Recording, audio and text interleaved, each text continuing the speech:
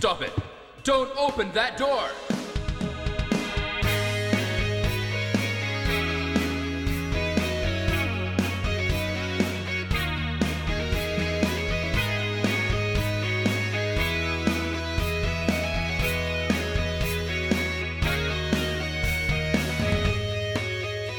Hello, everybody, and welcome to episode 11 of the Masters of Unlocking podcast. Thank you for spending a little bit of time on your Christmas vacation with us here this week. We don't have a very long episode for you this week because we don't want to take too much time away from your family. We know that you have probably spent some time listening to episode 10 and have decked out your holiday escape with family with a bunch of fantastic co-op games. And hopefully you'll have some fun beating up on your brothers, sisters, parents, in-laws, nieces, nephews, and the like on some fantastic couch co-op games or local multiplayer in general. Yeah.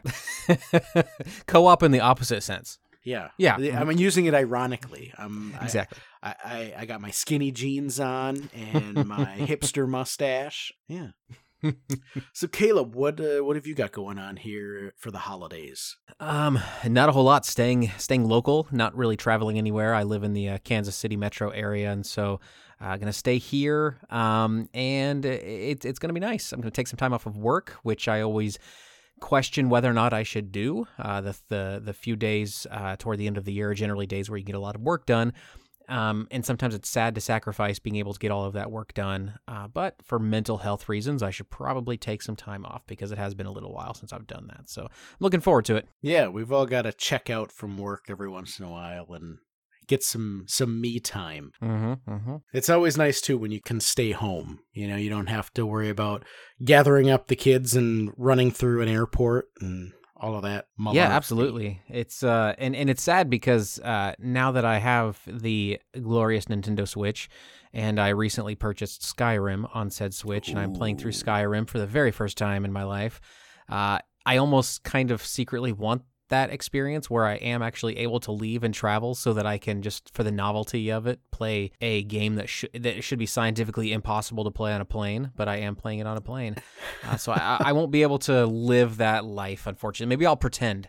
I will I will get in a very small, I'll get a tiny chair, and then I'll get a different chair right in front of me so that I'm cramped. And then I will make sure that I don't charge my Switch so that I will have about 10 minutes of gameplay before I get really angry and then yell at my wife to bring me a vodka tonic. For $78. For $78, of course. Yep. Of course. Yep. Mm-hmm. Yep. Yeah.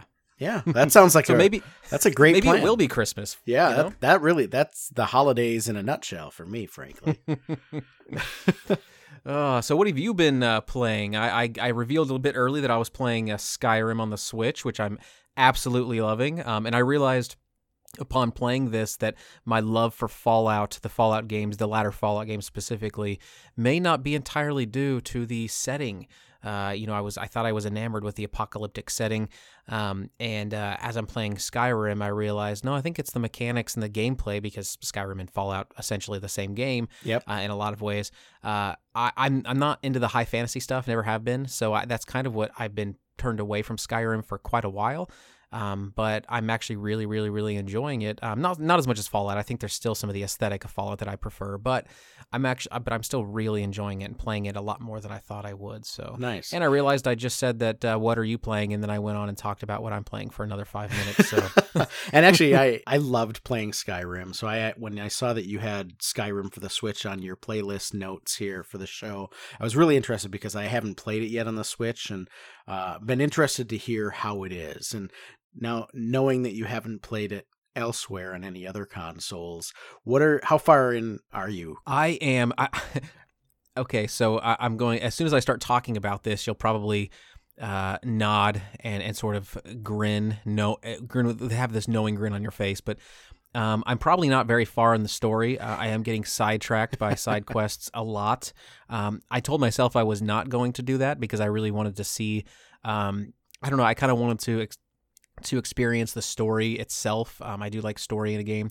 But I have only just now beat the first dragon and gotten my dragon shout powers and am about ready to head out of, I think, White Run or Winter Run or something like that as the name of the town, onto the next stage where I sort of talk to, I think, the Gray Beards about my Dragonborn abilities. So Gotcha. that's kind of where I am. So yes, very early in the game, although I've probably been playing for about 7 hours. Yeah, that sounds about so- right. Yeah.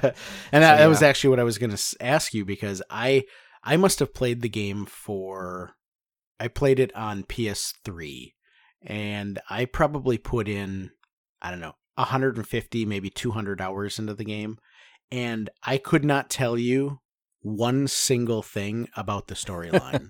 I have no idea. I don't even remember the storyline. All I remember is running around doing side quests, doing questing, and spending a good portion of my time running around completely encumbered. So just sort of walking very slowly, from one cave to a town to try and sell stuff off. Because you may need that extra mammoth tusk that you found. You Exactly. know, you don't want to drop that. Of course not. I don't just hoard games, I also hoard loot. See, you do hoard digital goods. Yeah. Yeah. You said you were so anti-digital. Come on, I don't see real mammoth tusks in your house. Well, you're not looking very hard. They're underneath all of the games. Exactly. You got It's a that's big really pile. what the shelves are made out of. I find the greatest game shelves are woolly mammoth tusks. Yeah, that's the best use of a woolly mammoth. Yeah. I could. Yeah, Yeah. bring them back. Make some shelves. That's right. It's not like this stuff grows on trees. That's right. It does. It literally. Mammoth tusks don't. I guess shelves probably do. Right. They probably do. Although you got to have fancy, expensive shelves for that, and that's way out of my price range. Yeah, why detract from the collection with fancy shelves? Yeah, that's right. That's right. So what have you been playing? I hosted several friends at my place last weekend. They came out from Wisconsin to visit. One of my really good friends from undergrad and her husband came to visit. It was the first time in the New York City area. So we, of course, did a lot of the tourist stuff in Manhattan and went down to the World Trade Center and checked out the memorial, Times Square, Rockefeller Center, the Nintendo store, of course. He's a gamer, but he had never played PlayStation VR, had never played VR of any sort. So he really wanted to check that out. So he played some Eve Valkyrie and then Resident Evil 7 VR. And actually, that was the first time that I'd ever actually experienced Resident Evil in VR mode. So it was definitely really cool. I don't know how much I could play Resident Evil 7 in VR mode, and specifically because the controls are a little bit weird. Because it has to compensate for the fact that you don't have complete free motion, right? It has to be cognizant of the fact that you've got this cable tethered from your head to the PlayStation 4. So they built in this mechanic where basically if you press, I think it's left and right on the D-pad, it turns your character immediately like 45 degrees, which is really disorienting. So I'm not sure that I could play through the whole game in VR, but we each played through like the first level, through the first boss encounter in VR mode, and it was fun to have that creepy experience, and of course to scare the living bejesus out of him by tapping him on the shoulder when he had the VR headset on. Like a good friend should. Right, exactly. The only thing I was missing was having a camera going and uploading it to YouTube. That's how you really become a solid friend. Yeah, that the movement in VR. I've actually never played VR at all, but and to be frank, I don't have a strong drive to. But, the technology is interesting from a novelty standpoint, at least from my perspective. And I never really thought about the movement until I was watching one of my favorite YouTubers is Many a True Nerd. He does playthroughs, but very almost sportsman-like commentary playthroughs. He's very knowledgeable of what he's playing. It's not a reaction-driven sort of laughs and have fun thing. He actually talks about what he's doing, why he's doing it, why he's planning and gathering the stuff that he gathers, and it's really, really interesting. And so he's recently started playing Fallout 4 VR, and one of the things he mentioned was, the two types of movement in that game, and I'm assuming in most VR games, at least first-person VR games, and there's the actual motion movement where you can just press forward, back, you can just press the directional pad and essentially move in that direction. And then there's a teleportation feature which, you kind of point at where you want to go, press a button, and you just magically kind of appear there. And the teleportation feature, the way that he explained it, is kind of a way to alleviate some of the motion sickness that people get when they use the traditional movement. And so the 45-degree movement, I would assume, is probably similar. It's to sort of compensate for the motion sickness that would happen if it were to actually animate from looking forward to looking to the left. But yeah, the trade-off is that it just blinks from looking forward to looking left, and that can be very disorienting, as you say. So when we were playing, he had the headset on and was obviously going through the full VR experience, and I was just...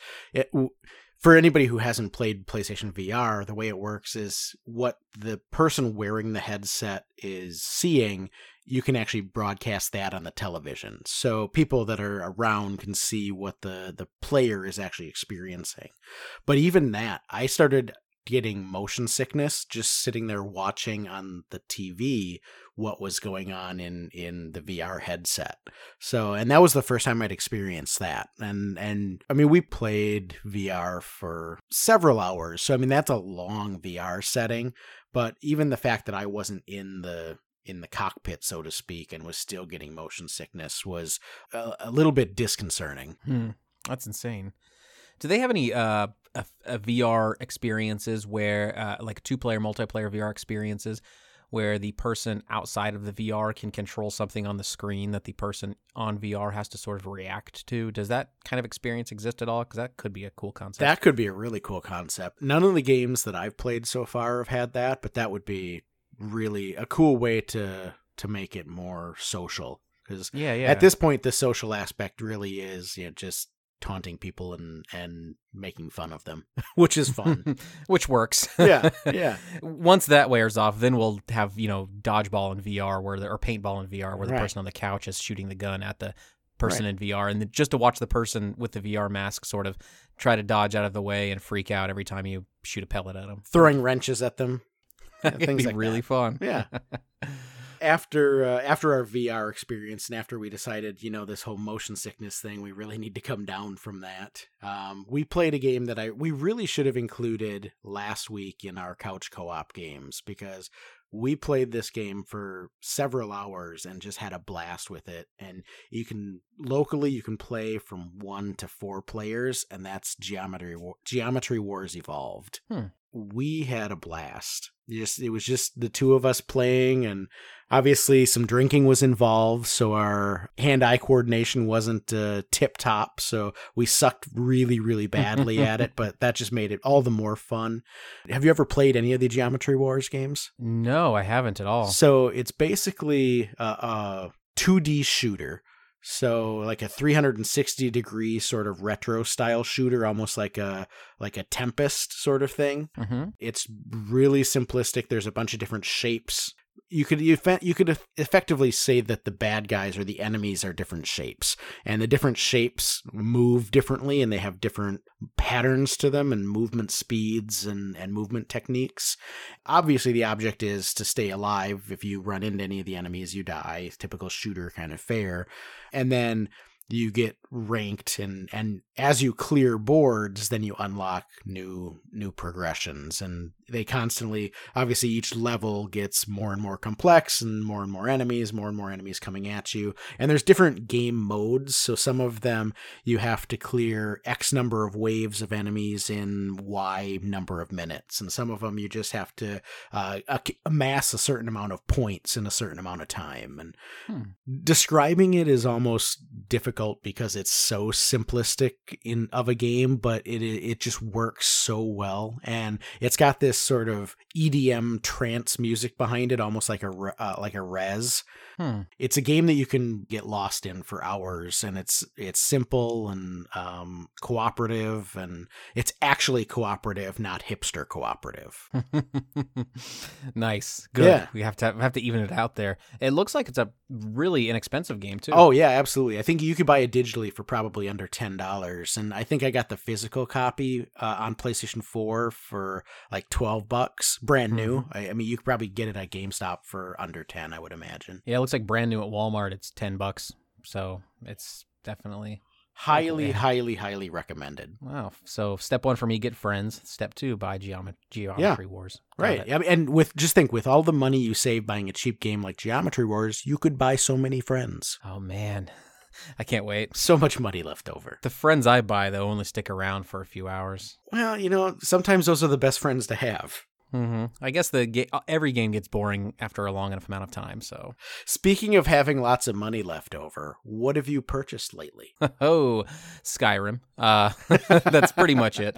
I don't have the excuse of the Cartridge Club Alphabet Backlog Challenge to guide my gaming habits. As listeners to this show will know, that was sort of that had an impact on me that it really wasn't meant to. So the Cartridge Club Alphabet Backlog Challenge, a fun time where you choose 26 games, one game representing each letter of the alphabet to play during 2017. I completed that, but mostly because I dishonored the backlog portion of that challenge and just bought new games to account for the various letters that I didn't have games for. Now that that's done, and hopefully there is no such similar challenge next year, although it was a lot of fun.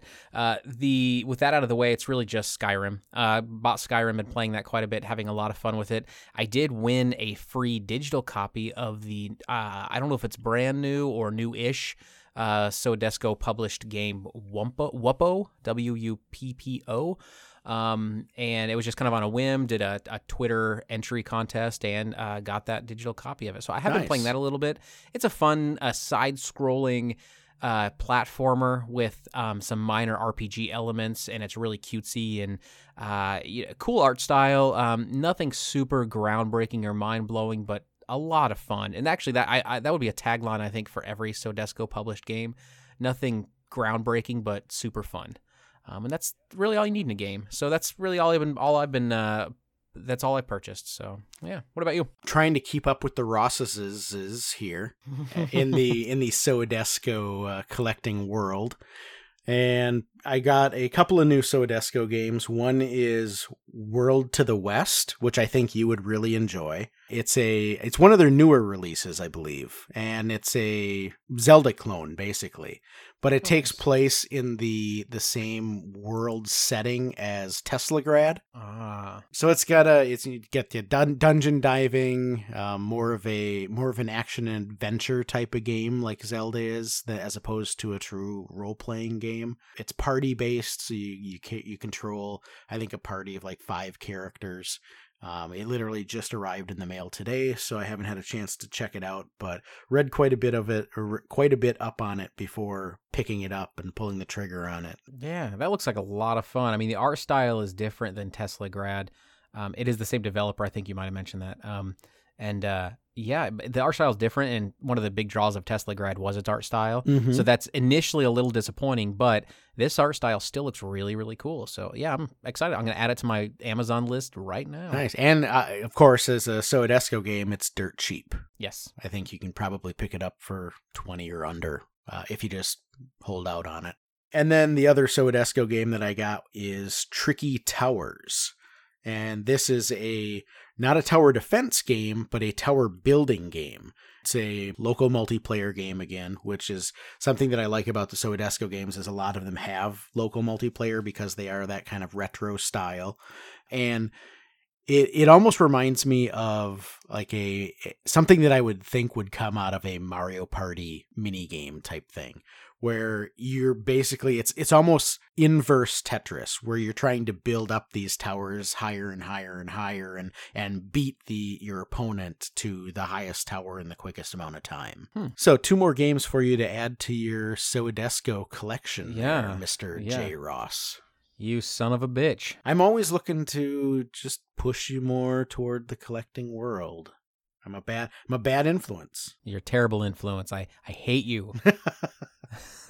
Well, the other items that I picked up won't do that at all for you because you've already stated your disdain for PlayStation VR. I'm trying to get all of the PlayStation VR physical titles. So I'm sort of hoping that they just stop making VR games so that, I can just check out. I've been hoping that for the Vita for like a year. Limited run games came along and just completely hit the gas on my Vita collecting, and it's been a little run ragged.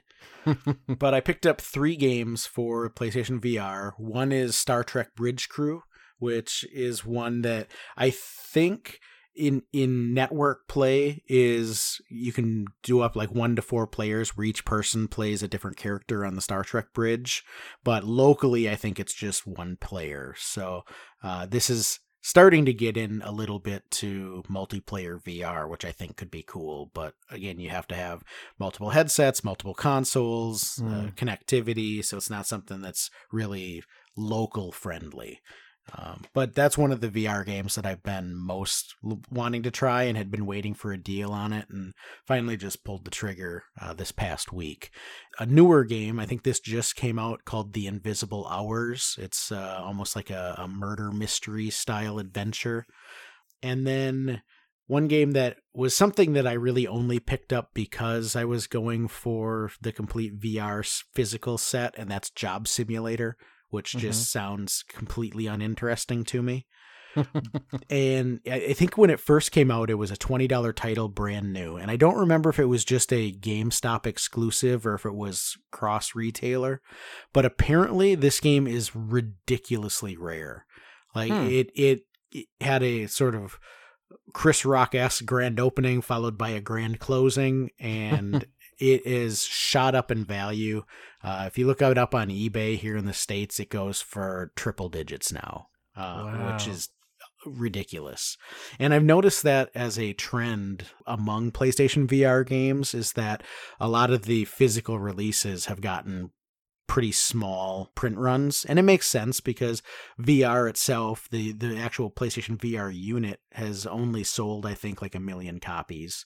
And I mean, it's a decent number, but it's nothing, it's nowhere near what, say, I mean, the Switch has sold 10 million, right? So, Interesting. So you would just imagine that because the installed user base for the PlayStation VR is relatively small, that the print runs for the actual physical games is going to be small as well. Yeah, I remember when Job Simulator came out, and I don't know if it was because it was one of the early actually fun VR experiences, or if it was genuinely a good game, but it got a lot of publicity and people really, really took to it. Apparently it's a very funny game.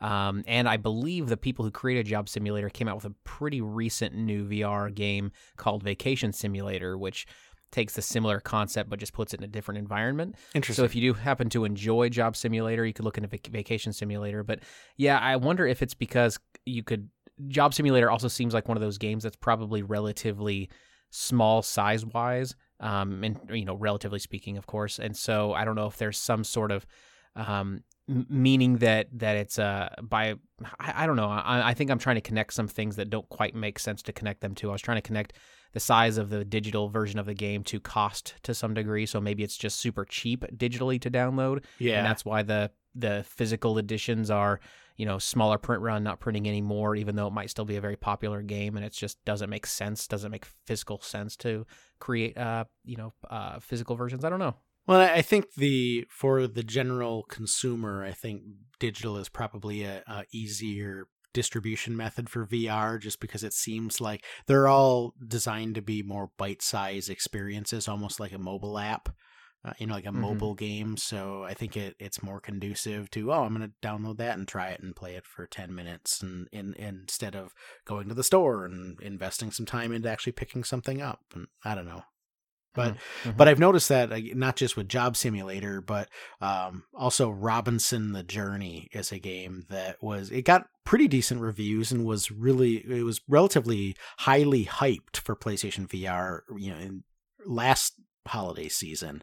That one as well is becoming pretty scarce and getting up there in value. So I guess the moral of the story is if you're interested in physical copies of any of these PlayStation VR games, and even if you don't have a PlayStation VR headset, but you're thinking about possibly getting one down the road, if you find some of these games on the cheap, grab them now before they are completely dry up at retail and our only option is the scalpers. Boo, scalpers. Boo.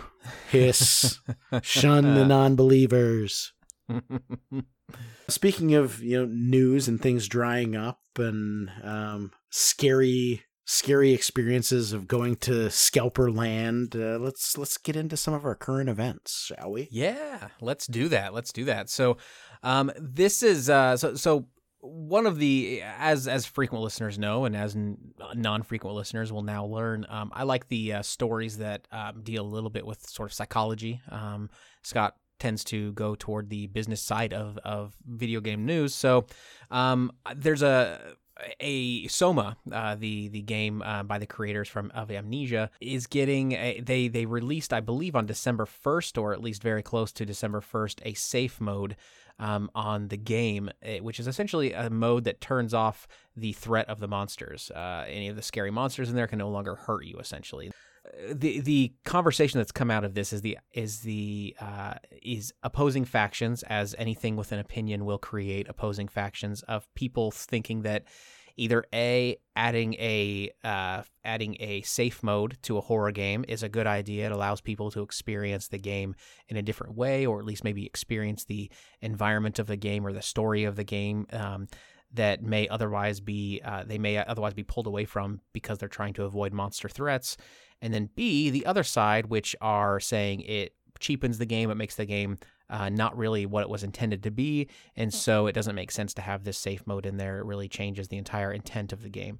And so I thought it was an interesting concept because it kind of asks the questions: can horror games, one, still be scary if they don't have this threat, this omnipresent threat of death or of fear or anything like that? And should so I think that's the first question, really. Can they still be scary without this threat?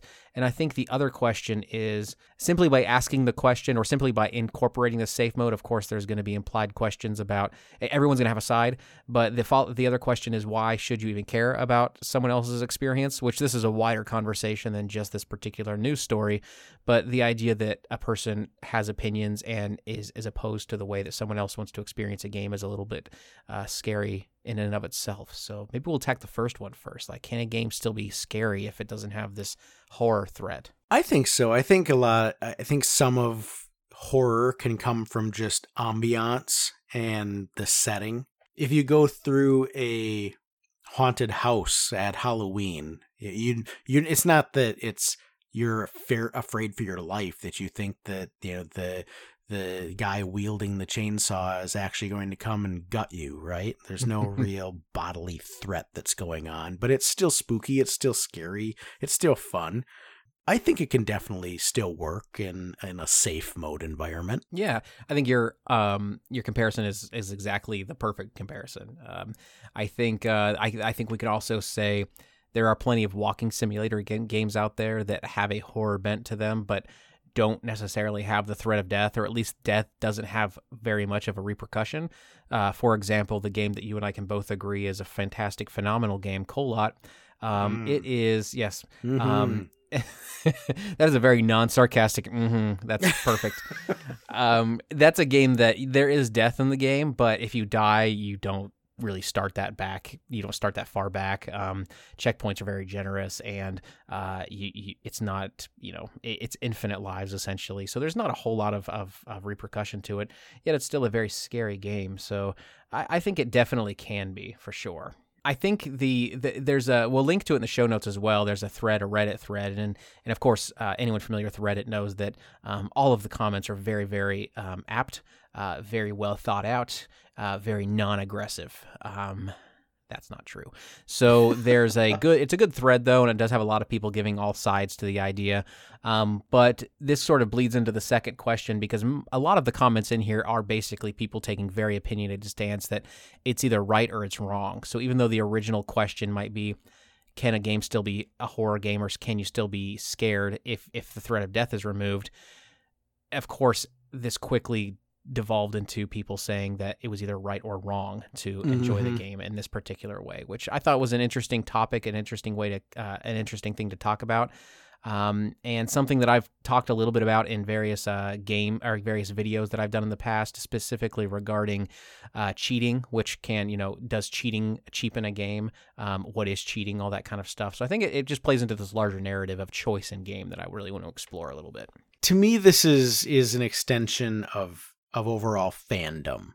You know, you see this sort of thing, whether it's people fanboying out over Microsoft versus Nintendo versus Sony, and the console that they prefer is right, or you know, the PC master race folks, or if it even in an area like a realm like Star Wars, right? The new Star Wars movie came out last week, and it's been a very polarizing thing among Star Wars fans, that you've got one camp that hates it and is vehemently talking it down, and then you've got another camp that thinks it was one of the better Star Wars in recent memories and is, you know, propping it up in their argument. And I feel like whenever someone is passionate about something and has a real enjoyment for something, I think it's an extension of psyche to want to show why you like something, and your point of view about how you like it and how you think that it's best because you like it that way. And other people should follow suit and like it the same way you do, in the exact same manner.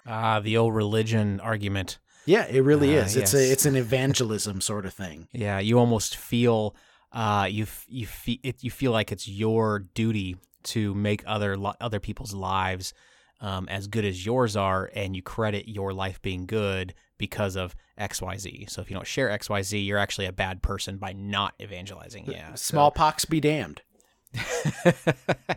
It's true. I think there's I think you're probably right for certain situations. I would say that there probably are still those that are, and maybe you're still right. So as I talk through this and as I articulate this, then maybe it will ultimately end up fitting into your argument. But the idea that someone who maybe hasn't played Soma and still has an opinion on the matter, they still feel that removing the monsters cheapens the game in some way. I guess perhaps that's just a different type of fandom. You know, there's a fandom that's really a fan of game developer intent, or they're a fan of the studio that released the game, or they're a fan of some aspect of the game, so therefore they feel that they can still fight for it, even if the thing they're fighting for isn't something they maybe have direct knowledge of or anything like that, perhaps. Or they just know how they like horror. You know, if what they get out of a horror game or a survival horror game is more toward the survival aspect and more toward the action elements of battling the monsters, as opposed to just being in a spooky environment and seeing all of the creepiness that the developer has designed, I think that gets back to, well, you should enjoy it how I enjoy it. Mm-hmm. Yeah. I think as long as we can all agree that there's only one true religion, I think we'll be fine. Well, yeah, I mean, obviously. Yeah. All right. Well, I think we've probably beaten that haunted horse for a little bit here. Let's move on to something. I'm reading our notes here. I'm reading our titles, and I'm thinking, you know what? We've done this horror thing. We've talked about this horror thing. Let's go on to something more exciting. And the first word in the next title is lackluster. Let's talk about the lackluster 2017 PlayStation Experience event. Well, I listened to the new Cartridge Club Weekly episode this morning. We're recording this episode a little early because I'm heading back to Wisconsin on a family trip for Christmas, leaving tomorrow morning. So it's a little bit earlier in the week, and I was listening to the Cartridge Club Weekly, and I think P2 said it best when he said, I want to get into a little bit about PlayStation Experience, and then his next words were like, it was boring, nothing to see, moving on. And that I completely forgot it even happened. Right. Because it was like, oh yeah, PlayStation Experience is coming up this weekend. I'm going to see the news. And then as we were preparing for this episode, I started thinking, God, there are no news stories at all going on, in the holiday time. And then I saw an article about the opening night for PlayStation Experience. And that dawned on me at that point that I hadn't seen literally one thing about it. So I went actually on a hunt to try to find information about PlayStation Experience. And from what I can tell, only one worthwhile thing happened at the whole event. And that was when Greg from Kinda Funny Games was interviewing. I don't even remember who it was from Sony that he was talking to. But he asked them basically, look, I'm just going to get right down to it and say, when are we finally going to be able to change PlayStation Network usernames? And the response was, well, let me just say that hopefully things will be put in motion where you won't have to ask me that same question next year. So a little bit of a thinly veiled hint there that hopefully PlayStation Network usernames will be able to be changed sometime in the coming year here. Because, I mean, it's only been a dozen years since PlayStation Network launched. You would think this should be pretty standard fare by now. It's true. I think Sean Layden was the name of the guy that was asked. He's a Sony executive. I don't know his exact title, but I think you're right in that the most telling thing is that nobody knew this was coming up. This event was coming up. I remember when it was the big E3 show. Of course, we knew about that for months in advance, and we were all looking forward to that. And perhaps it was because I participated in the Cartridge Club talks about that. But I was personally invested. But I think even as a gamer, I was excited about it for months and months and months. And then the Paris Game Week, that was something I wasn't as excited about, but I was still very much aware of, and I was still very much looking forward to it. But yeah, it wasn't until the first night was over that I remembered, oh yeah, that's on.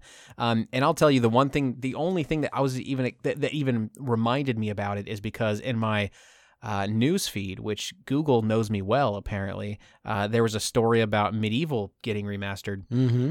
And I really, really liked that game when it first came out on, I think, PS2. It might have been PS1. Was it a PS1 or PS2? I first played it on PC. Okay. But I think it was PS1. I think it was that era. So I was... and I don't know how Google knew this about me, that I loved this game, but that was the only story maybe because that was the only story that was even worth being a story, but that was the only thing I was even aware of. And then I kind of dug into when was this released, who released this. I like to follow those types of things in hopes of getting, additional good information in the future. And it turns out it was part of this, what should have been a very big event, but kind of lackluster overall.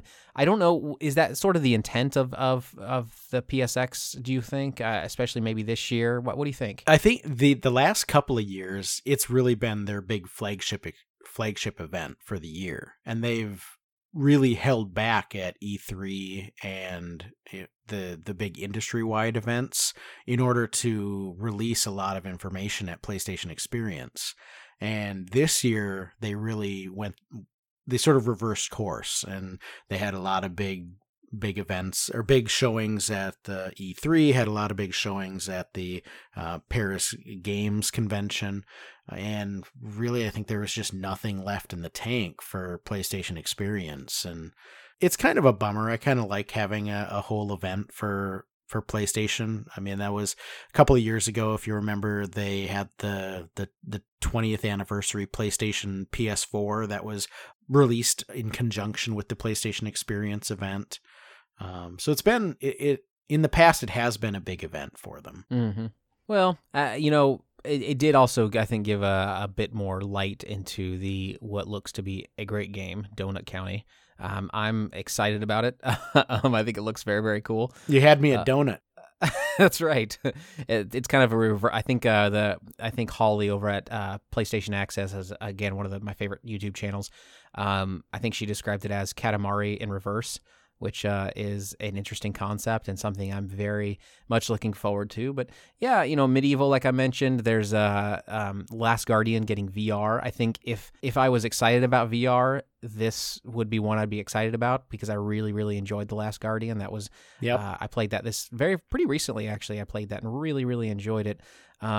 So if something like that can't get me excited for VR, and Fallout 4 didn't get me excited for VR, then yeah, I'll never be excited. But, what are you going to do? One thing I think that's interesting about The Last Guardian VR is that they're pitching it as more of just a unique tech demo that they're doing. They were very specific that they wanted to make it clear that this wasn't part of a larger process, wasn't part of a preview to a full VR Last Guardian game. It was just like this is just kind of a thing we're doing, and you can check it out if you want. It's a free demo. Oh, okay, that's nice. Yeah. Yeah. So okay. It'd be kind of cool to just explore a little bit. But yeah. Cool. But so PlayStation Experience is dying on the vine, it sort of seems. And that brings us to another PlayStation feature that it died on the vine. And that is when PlayStation 3 originally launched. I don't know if you remember this, because correct me if I'm wrong, but you sort of skipped the early PlayStation 3, Xbox 360 generation, right? Absolutely, I did, and I regret it, but I did. So when PlayStation 3 launched, it was sort of billed as this mega... It was really intended to be the mega system. Sony was sort of blowing their load all over technological advancement, and it was packed with everything you could imagine. It had all sorts of different memory card slots. It had way too many expansion ports. It was trying to be all things to all people. And as part of that, they had a function where you could actually load alternative operating systems on the hard drive and boot into these other operating systems. So people were buying PlayStation 3s and effectively turning them into Linux PCs. Really, for the processing power that was in the PlayStation 3, you were getting a heck of a deal on a cheap PC.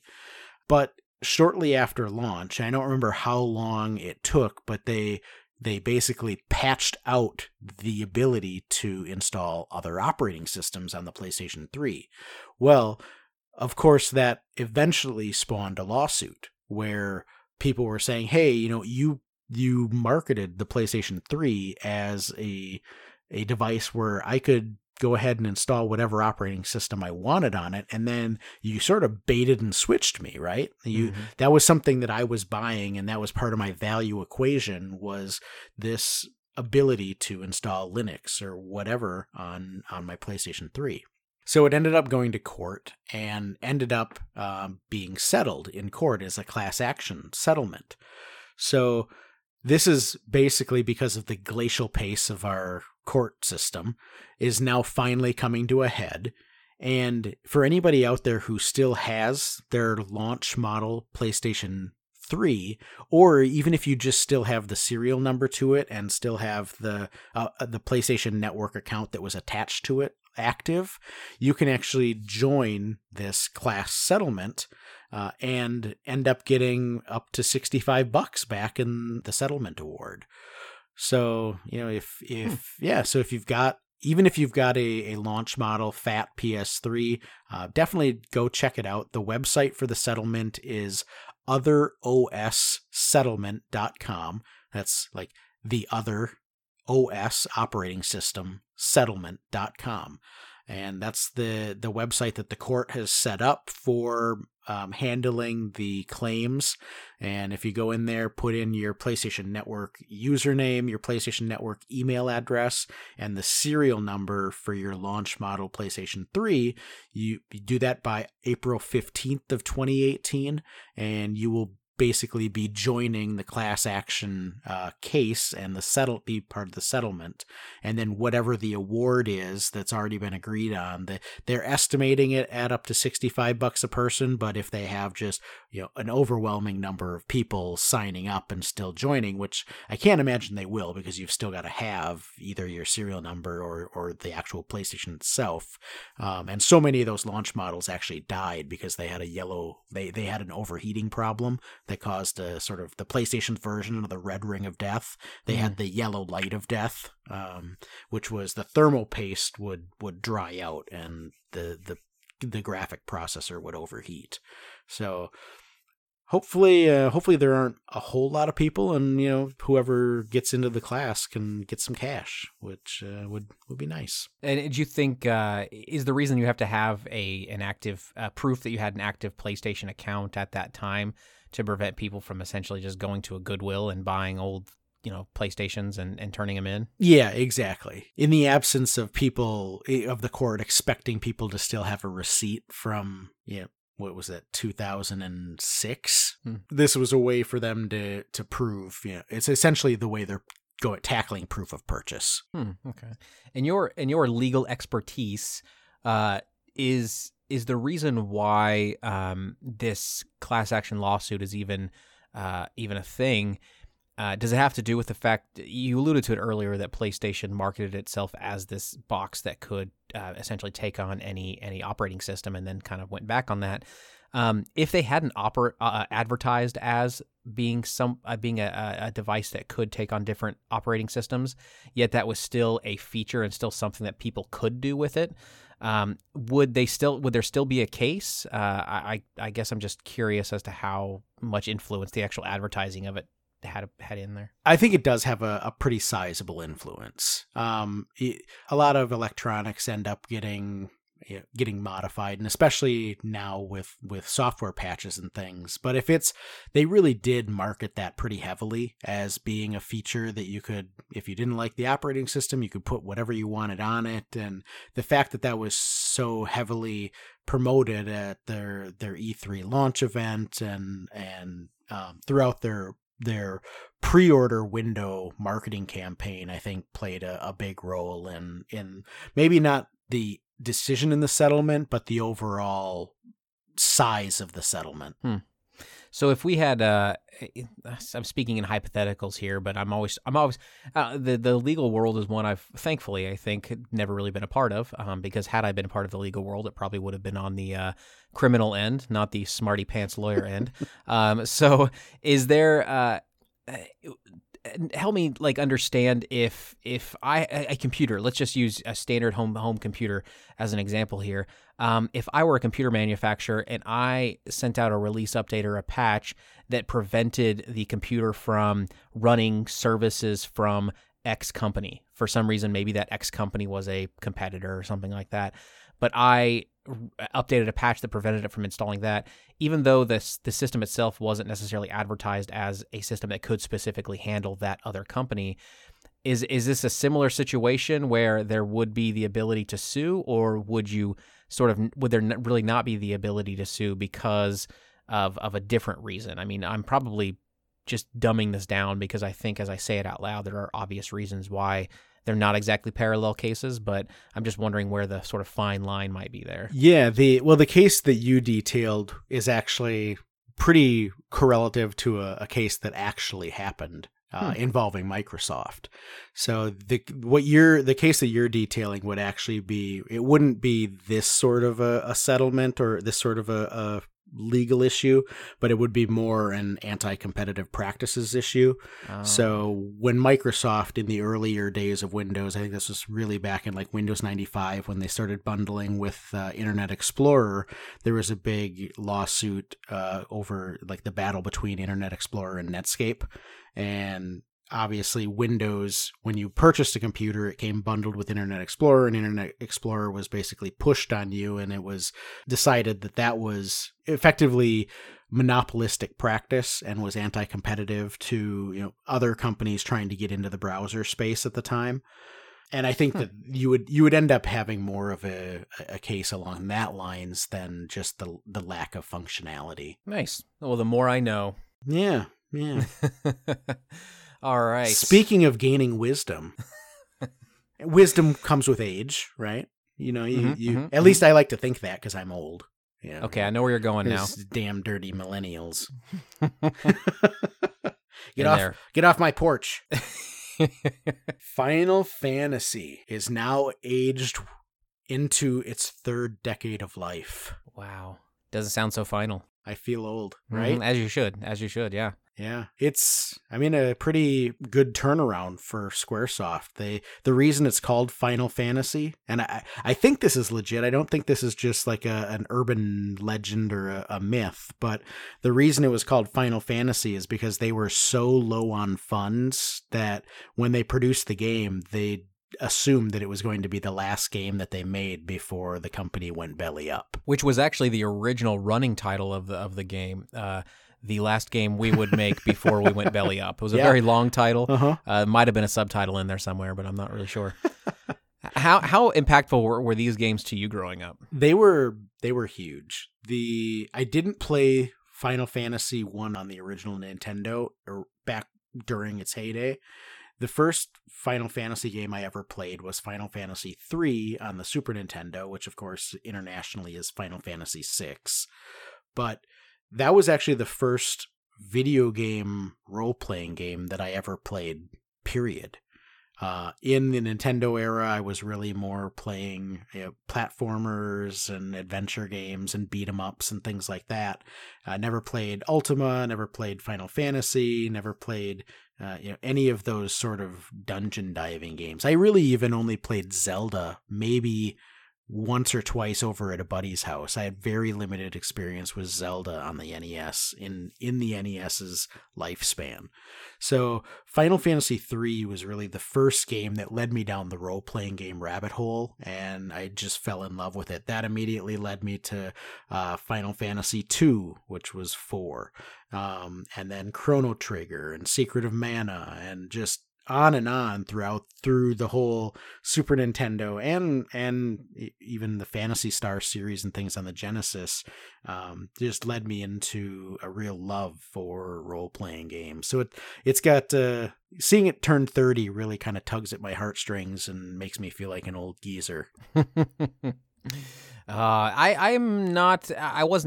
I was similar to you in that I'd never really played RPGs. I think the closest, probably the closest I would have gotten at that time anyway would be more of your, and I know it's not a traditional RPG, but like a Link to the Past, something like that, where it's more of an action overhead kind of game. Mm-hmm. And those that kind of whetted my appetite, I guess, for an RPG style experience. But it wasn't until probably Earthbound that I actually had that RPG type experience.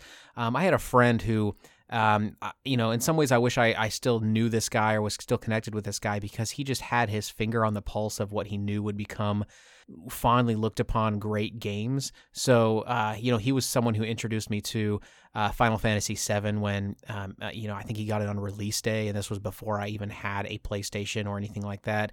He had Earthbound and was cutting class to play Earthbound, and this is, in America, where Earthbound upon its initial release was not really that well looked upon. I mean, it was kind of a novelty. It was clearanced out at most places. Yep, and he was he was on top of it. He was maybe the only person I knew that had a Virtual Boy, and of course the Virtual Boy isn't really looked upon fondly, but it is looked upon in game collecting world as one of those systems that's sort of a novelty and something that a lot of collectors like to have because it is such a weird thing.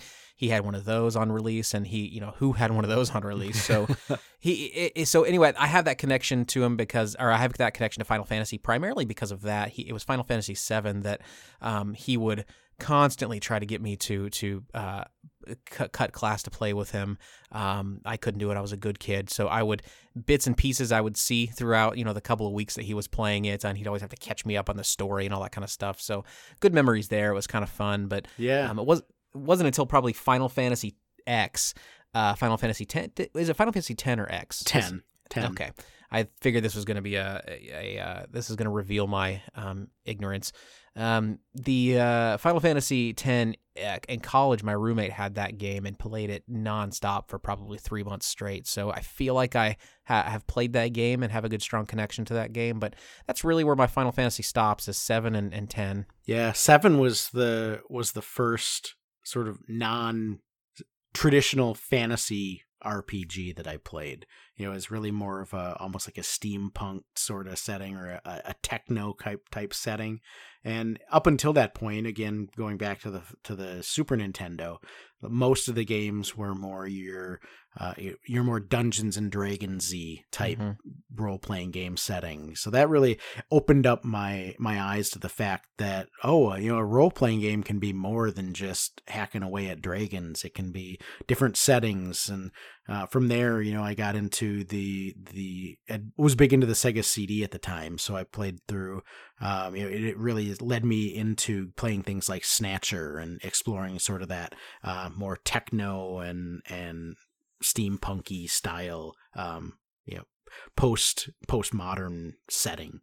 And Final Fantasy X, you mentioned that was really my first real cinematic experience with a video game. You saw a little bit of that in PlayStation 1 games, but it didn't really hit stride and kind of wow you and knock your socks off until you got into the PlayStation 2 era. And Final Fantasy X was a little bit of a linear story, but just absolutely gorgeous. Like your roommate, I played hours and hours and hours of it. And I remember after playing it for what felt like months, I had my game save was at right before the final boss. And we threw I was in college at the time, and we threw a giant Halloween kegger at the house that I lived in.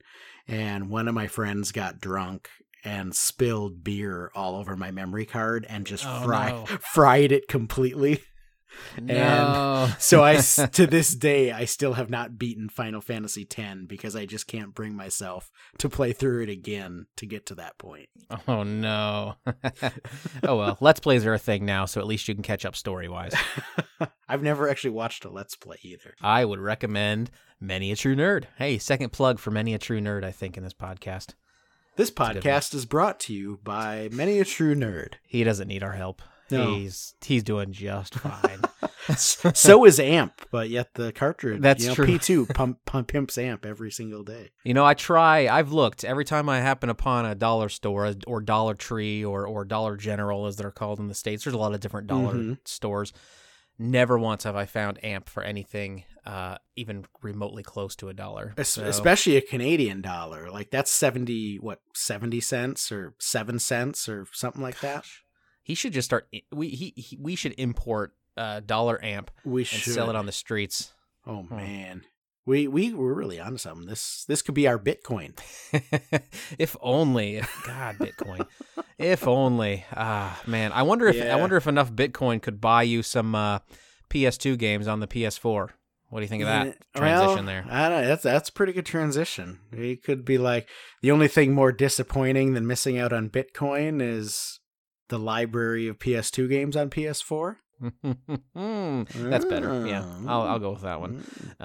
So yeah, I think this will probably be a fairly quick story because, to be frank, it was a slow news day or a slow news week in a couple of weeks, so we're trying to find stuff. But we're scraping the bottom of the barrel here, folks. We are. And for us, that's saying something. 'Cause, yeah, I think the listener should thank us for scraping the bottom of the barrel for them. They shouldn't have to do that. That's dirty down there. We're doing that for them. You're welcome, listeners. Yeah.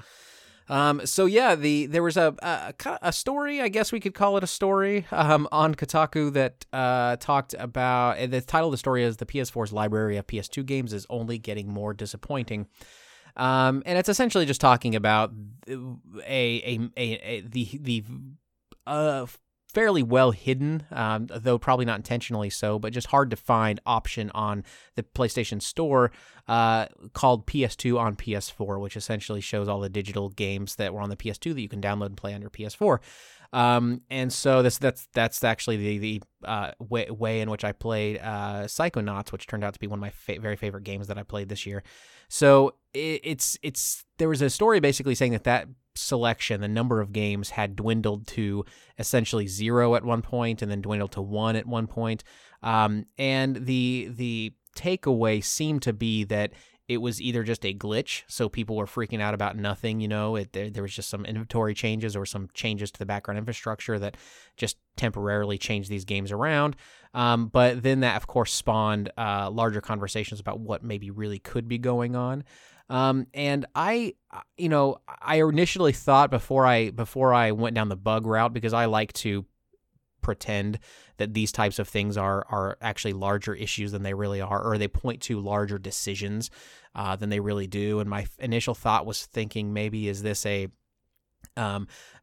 step away from console generations? We've seen that with the PS4 Pro and the Xbox One S and these types of things, where it's not a full generation console that's being released. It's more of a step away, a gradual upgrade style mentality. And if that were the case, is PlayStation now essentially not really needing to differentiate between which console a game was on? It's just games are games are games. And there's a certain romance to that I like, although I don't think that's really the case here at all, because that just seems like that's way too messy. The rollout of that is just way too messy for that to even be any indication at all. I think you, Scott, had probably a little bit more of an accurate, at least you had evidence or information that may point to something that's probably a little bit more accurate. Well, the article this just got me thinking about the PlayStation 2 library in general, really, because the article goes on and mention a bunch of the games that they saw as being the iconic games that were missing for a time from the PlayStation 4's PS2 catalog. And it was the games they listed, and this is an entire paragraph where they listed God of War, Gran Turismo, Ratchet and Clank, Sly Cooper, Final Fantasy X, Metal Gear Solid 3, Silent Hill 2, and Katamari Damacy. And as I read that paragraph, I thought, well, wait a minute. Literally every single one of those games is available in a remastered form on either PS3 or PS4 already. So, I mean, there's really no need to have the retro version, the true PS2 version available on a PS4 digital distribution, because you could just get the remastered version and get the remastered collection either physically or digitally if that's the route you want to go. And I think the only caveat there for that entire list is Gran Turismo. And Gran Turismo, I tend to think of them more like sports games, like a Madden, where why would you go back and play Gran Turismo 1 if you've got Gran Turismo 4 or 7 or whatever the hell they're on now? It's just sort of updated graphics and new racetracks and new cars and stuff. So it's not like a completely new story or anything typically. You kind of brushed over the idea, or you brushed over real quickly saying that all of these have remastered versions on PS3 or PS4. But that I think is an important distinction, because there are some games like Katamari Damacy, for example, is not available for download on a PS4. It is available for download on a PS3. So not all of these games are available in all generations necessarily. And so there's some element to that. Could there be any indication that maybe, like God of War, for example, I'll say God of War is a game, obviously it's coming out with a new version coming up soon. There are a new game in the series coming up soon. Ratchet and Clank has their PS4 remaster kind of thing. Sly Cooper doesn't have any really information of new games coming out. I'm just wondering if any of this could potentially be telling of plans for reboots, big games that may be coming out. I doubt it. I mean, even if that were the case, it seems too early to really make any changes to a PS Store if those games are coming out, and if they're coming out, they wouldn't be for a while. So I'm looking way too into it, and I think it ultimately is just a weird hiccup bug or a change in naming structure on their store, or I don't know. Yeah, I think it was probably a bug. You look at like Metal Gear Solid 3, Silent Hill, both of those are Konami games. If they were going to be if Konami was going to be releasing brand new Metal Gear Solid and a brand new Silent Hill, I doubt they would be doing it at the same time. You'd want to stagger those releases to smooth out your cash flows just from a corporate perspective. But I think it is probably just a bug situation, but it is kind of fun to talk about, the conspiracy theories and the woulda couldas, and now we all know that you too are a tinfoil hat wearing conspiracy theorist. The more crazy conspiracy theories we throw out there, the more gleefully we can say I told you so when one of them just happens to maybe almost kind of sort of come true. Just because you're paranoid doesn't mean they're not out to get you. Long live Kurt Cobain. Long be dead, Kurt Cobain. Well, that is our episode, Caleb. We made it. We made it, There was more there than I thought there would be. There really was. We didn't even have to resort to like an entire segment of Christmas jingles or Santa jokes or listening to us tell stories of Christmases of years gone by. Yep. Yeah. Unfortunately for the listeners, because I have some doozies. Maybe we could tell those stories in our Martin Luther King Jr. episode. Good. Yep. I can. Oddly enough, all of my Christmas stories involve Martin Luther King Jr., so it'll work out perfectly. Well, that's good. That's good. Now we've got a plan for our post Christmas apocalyptic Martin Luther King Jr. extravaganza. No listeners better hold me accountable to that, because I lied. Well, Caleb, Merry Christmas to you, sir. And to you, sir. Why don't you tell these fine folks who've put up with our mad rambling for over an hour now where they can find you on the internet if they want to find even more mad ramblings? I'll go even further, and I'll say not only where I can be found, which I can be found Caleb J. Ross, that's the letter J, not the word, Caleb J. Ross, pretty much anywhere, Twitter, YouTube. YouTube is also, my latest video on YouTube is specifically the 26 game summary for the Cartridge Club Alphabet Backlog Challenge. But I will also say that you could find the Masters of Unlocking podcast on Twitter at MOU Podcast. You can find the Masters of Unlocking website at mastersofunlocking.com and the Masters of Unlocking Facebook account at facebook.com/mastersofunlocking. But Scott, I will allow you to properly promote yourself. I don't want to take that from you. Well, you can find me on the Twitterverse at VG Collectaholic. You can find me on Facebook as well, VG Collectaholic. And VGCollectaholic.com, which is a website I set up that has absolutely zero content and has for about a year. So I don't recommend you find me there. Good thing you mentioned it. Yeah. That's awesome. Also, you obviously found one episode at least. If you're just joining us, thank you for joining. Go ahead and hit that subscribe button on your podcasting platform of choice. And if you really like us, go ahead and leave us a review. Leave us a thumbs up. Leave us a Stone Cold Steve Austin, oh hell yeah, as it were. We would love to hear your thoughts on our humble little podcast, and thank all of you who have already given us some love on the iTunes reviews and Stitcher reviews and whatnot. So thank you much, and we hope that you have a fantastic Christmas, Hanukkah, Kwanzaa, Martin Luther King Jr. Day, whatever you're into. Go ahead and celebrate. And we will see you next time on episode 12 of the Masters of Unlocking. Wow. Biggity boo! That's the music, right?